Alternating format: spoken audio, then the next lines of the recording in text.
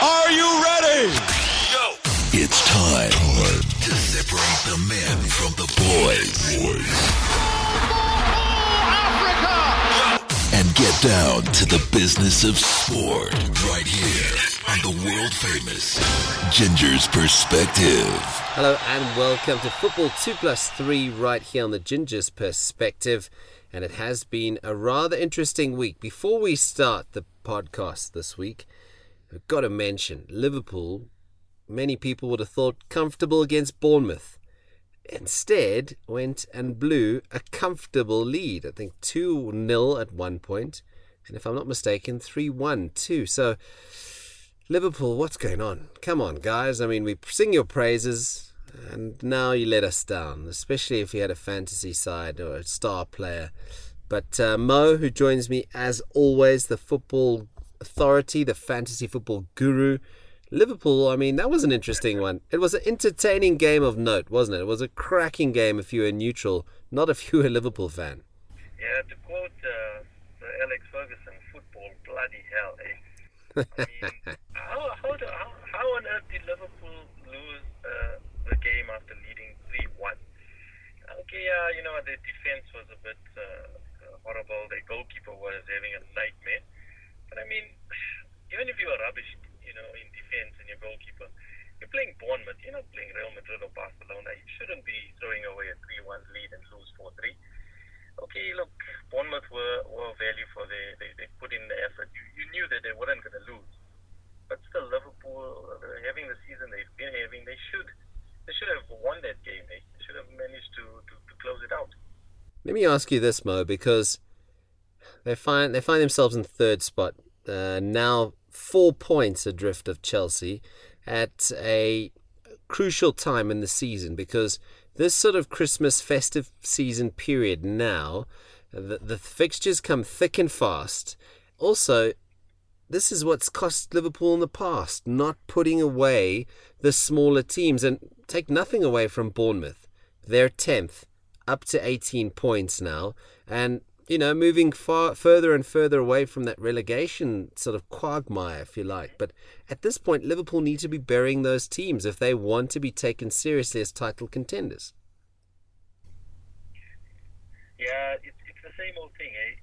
They need to be able to go down to the Bournemouth and the Burnleys and get a result, and that's how you win the Premier League. You can't have it where you're throwing away a 3-1 lead and losing a game. And I'm sure the Liverpool fans are disappointed. Haven't seen one in the whole week, so I'm sure when I bump into one, I'll make sure I ask you. Yeah, it's an interesting one. Look, defence is definitely something they need to rectify. And January, Jurgen Klopp's going to have to try and lure someone to Anfield because Lovren's not cracking it in the centre of defence. He's been found wanting. And maybe they'll do what they've done in the past. Maybe they will go to Southampton and raid for a nice defender. Yeah, I believe they're interested in that Virgil van Dijk, who we spoke about last week. Okay, he had a rubbish game against Palace, but Liverpool definitely need to strengthen in defence. They need to get that sorted out if they want to be serious about winning the Premier League. Yeah, I also think the Coutinho injury hasn't really helped them at this point. They go up against West Ham on Sunday, the last match of the weekend. At home at Anfield, you've got to back the Reds to claim a win over a West Ham who are struggling and slipping towards that horrible place, that horrible, haunting, sticky, terrible relegation zone that no one wants to be in at this point. Yeah, West Ham are a bit rubbish this season. I'm not sure what happened. I mean, Village last season, West Ham were like solid, and this season it's like a totally different team. I don't understand, and they haven't changed much of their players. Maybe it's teams have figured them out. They've figured out how to take Mark, Payet, and take him out of games. Yeah. But Village is under massive pressure. I think he looks like what's on to be sacked already. Yeah, I think he's just nudged ahead of Alan Pardew at Crystal Palace. I think Palace's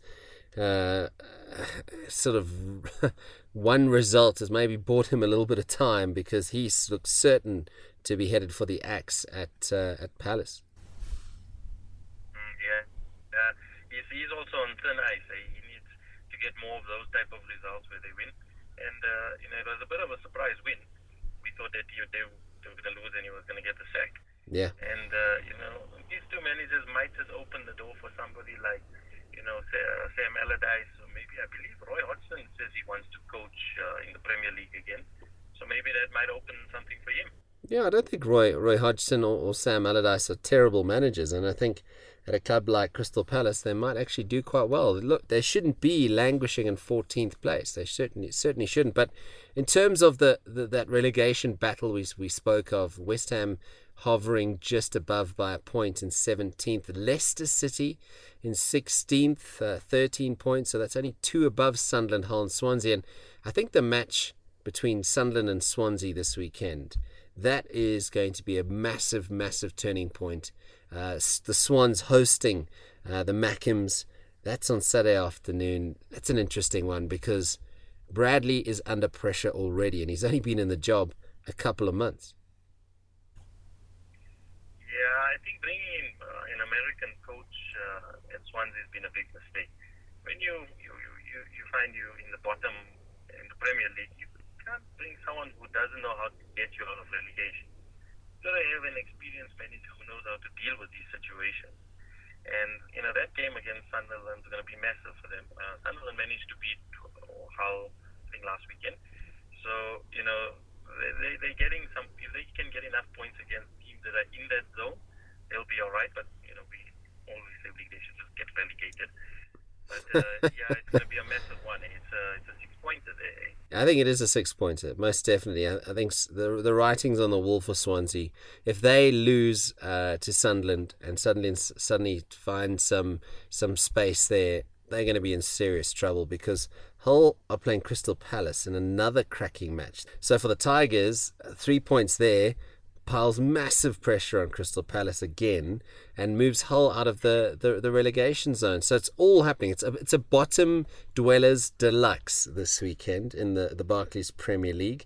But the featured match of the weekend has to be at Old Trafford. Manchester United, Tottenham going head to head. It is 5 plays 6 at the Theatre of Dreams. But it is 6 points that separate the two teams. So for Manchester United, it's a must-win if they're to get back into contention for the European places. Is it really a big game? I think even like bookies have stopped taking bets on draws with Man United. It happens so often, and I think it comes down to karma. Previous years, United would always, right at the end, win the game, matches, and take the 3 points. And it's, it was Paul Fergie time, and now it's turned against them. They end up drawing games late. It happened against Arsenal, it happened against Everton.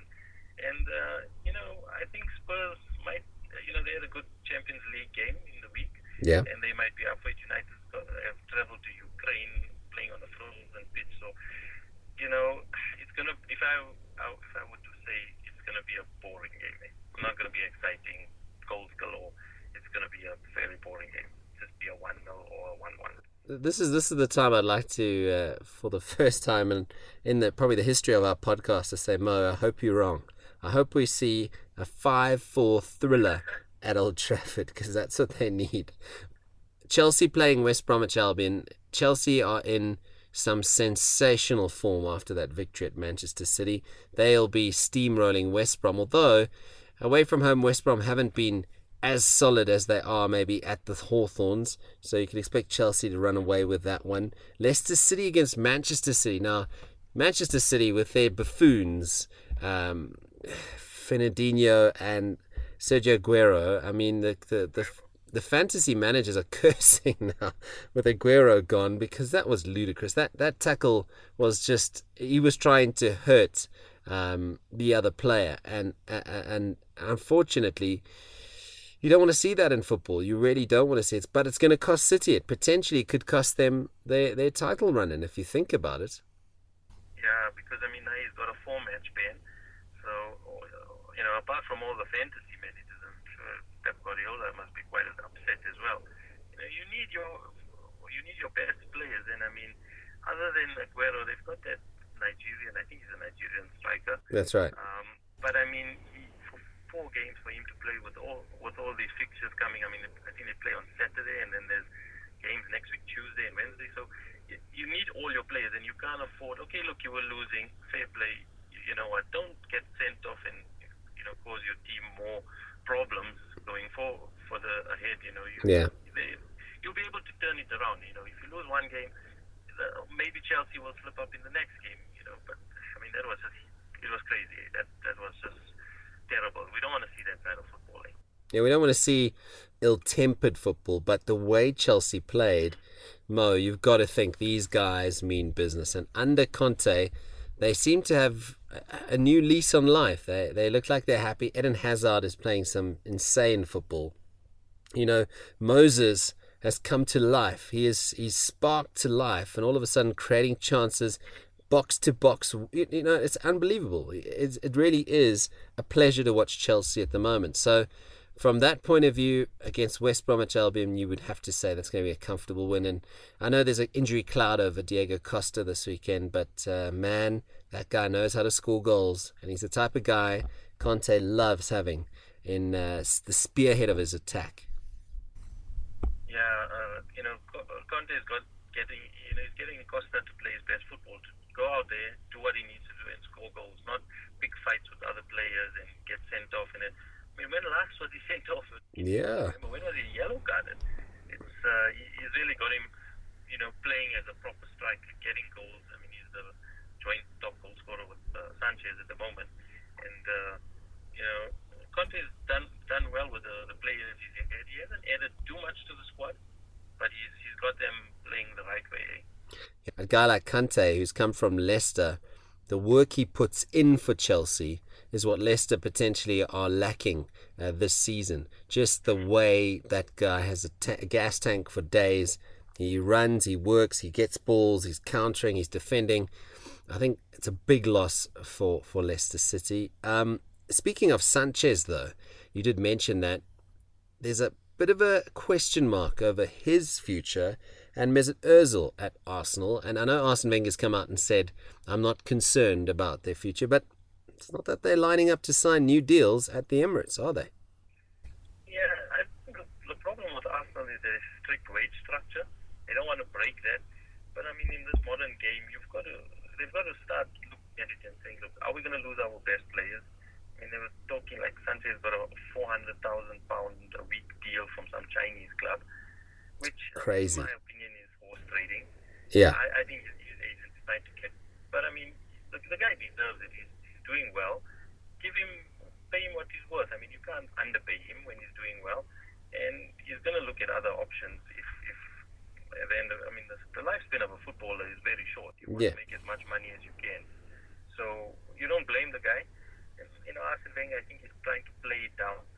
But if they don't offer those two players, Arsenal will be, it will be a massive loss for them for the next few years. Then. Huge loss. Arsenal Stoke. That is on Saturday afternoon that you can look forward to that one. Fantasy football. Sanchez has been a revelation in the midfield for a lot of fantasy managers. Who's a guy to keep an eye on? Because I get the feeling this weekend, looking at some of the games here, Chelsea, West Brom, Liverpool, West Ham, Arsenal, Stoke, there's potential for your star players and your fantasy football teams to potentially rack up a few points. Yeah, there are quite a few. I think a lot of people will add Nathan Ake from Bournemouth. As a defender, he gets goals, and he might be an option. Yeah. Also, you'll stick with your regulars, Sanchez. If Costa is fit, you'll go for Costa. Aguero is probably the most transferred out. But West Brom's Gareth McCauley, I notice he pops up with some decent points. He's always getting you good points, and he might be someone that you can look at. But the thing is with these defenders who tend to score goals, if you look at which clubs they play for, they're generally teams who concede. Yeah. I think you get 6 points if your defender scores, but if you get 4 points if your defender keeps a clean sheet. The chances of them, I mean, like Macaulay scoring against Chelsea, were one of the meanest defenses. Yeah. It might be it's a double-edged sword. You've got to take the risk, and that's what fantasy football is about. Just sometimes it's all about taking a risk, and you get away with it. Yeah, we'll have to wait and see. It's a busy weekend in the Premier League, and fantasy managers will be cursing Sergio Aguero this weekend because he has been in goal scoring form. He's a finisher of note, but that 4-match ban is going to probably hurt Manchester City more than the fantasy managers. Mo, thanks for your time. Remember, of course, to catch us on iTunes, cliffcentral.com, and on cs2plus3.co.za. Good luck this weekend to all the fantasy managers. Mo, last thing? Well, as always, be champions. There you have it. Football 2+3 on the Ginger's Perspective.